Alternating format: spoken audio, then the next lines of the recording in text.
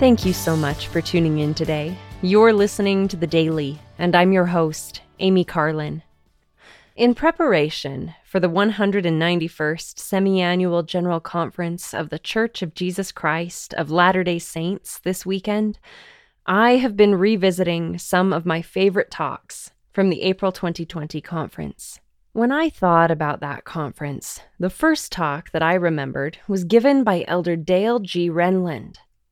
In his message, Elder Renlund taught that we each receive gifts from God that we could not provide for ourselves, including redemption through the atoning sacrifice of Jesus Christ and the gift of life, both here and in the eternities. Elder Renlund encouraged us to remember and reverence the sacrifice, generosity, and compassion of the givers. He said that this reflection should transform us, as Alma the Younger was transformed when he repented and remembered the gospel and doctrine of Christ. Elder Renlund taught, "Few of us have an experience as dramatic as Alma's, yet our transformation can be equally profound."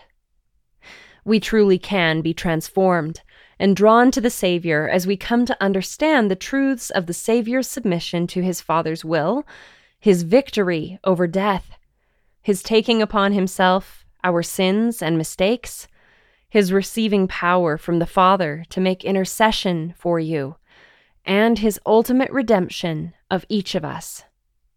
Jesus Christ stands with open arms, hoping and willing to heal, forgive, cleanse, strengthen, purify, and sanctify you and me. To fight our tendency to be prone to wander, prone to leave the God we love, Elder Renlund encouraged us to reflect every day on the gifts we have received and on what they entailed. As we do so, he explained, we will not take our Father in heaven or our Savior for granted. Our trust, faith, courage, strength, and love will increase. Elder Renlund closed his message with the following promise. Our Heavenly Father, referring to his beloved Son, said, "Hear him." As you act on those words and listen to him, remember, joyfully and reverently, that the Savior loves to restore what you cannot restore. He loves to heal wounds you cannot heal. He loves to fix what has been irreparably broken. He compensates for any unfairness inflicted on you, and he loves to permanently mend even shattered hearts.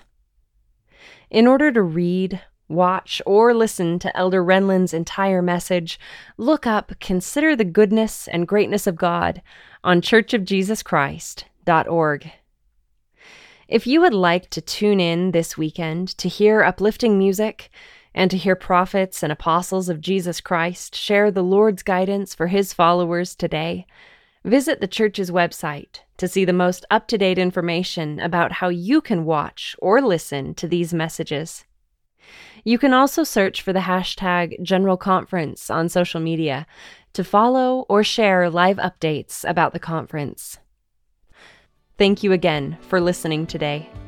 The Daily is brought to you by the Church of Jesus Christ of Latter-day Saints.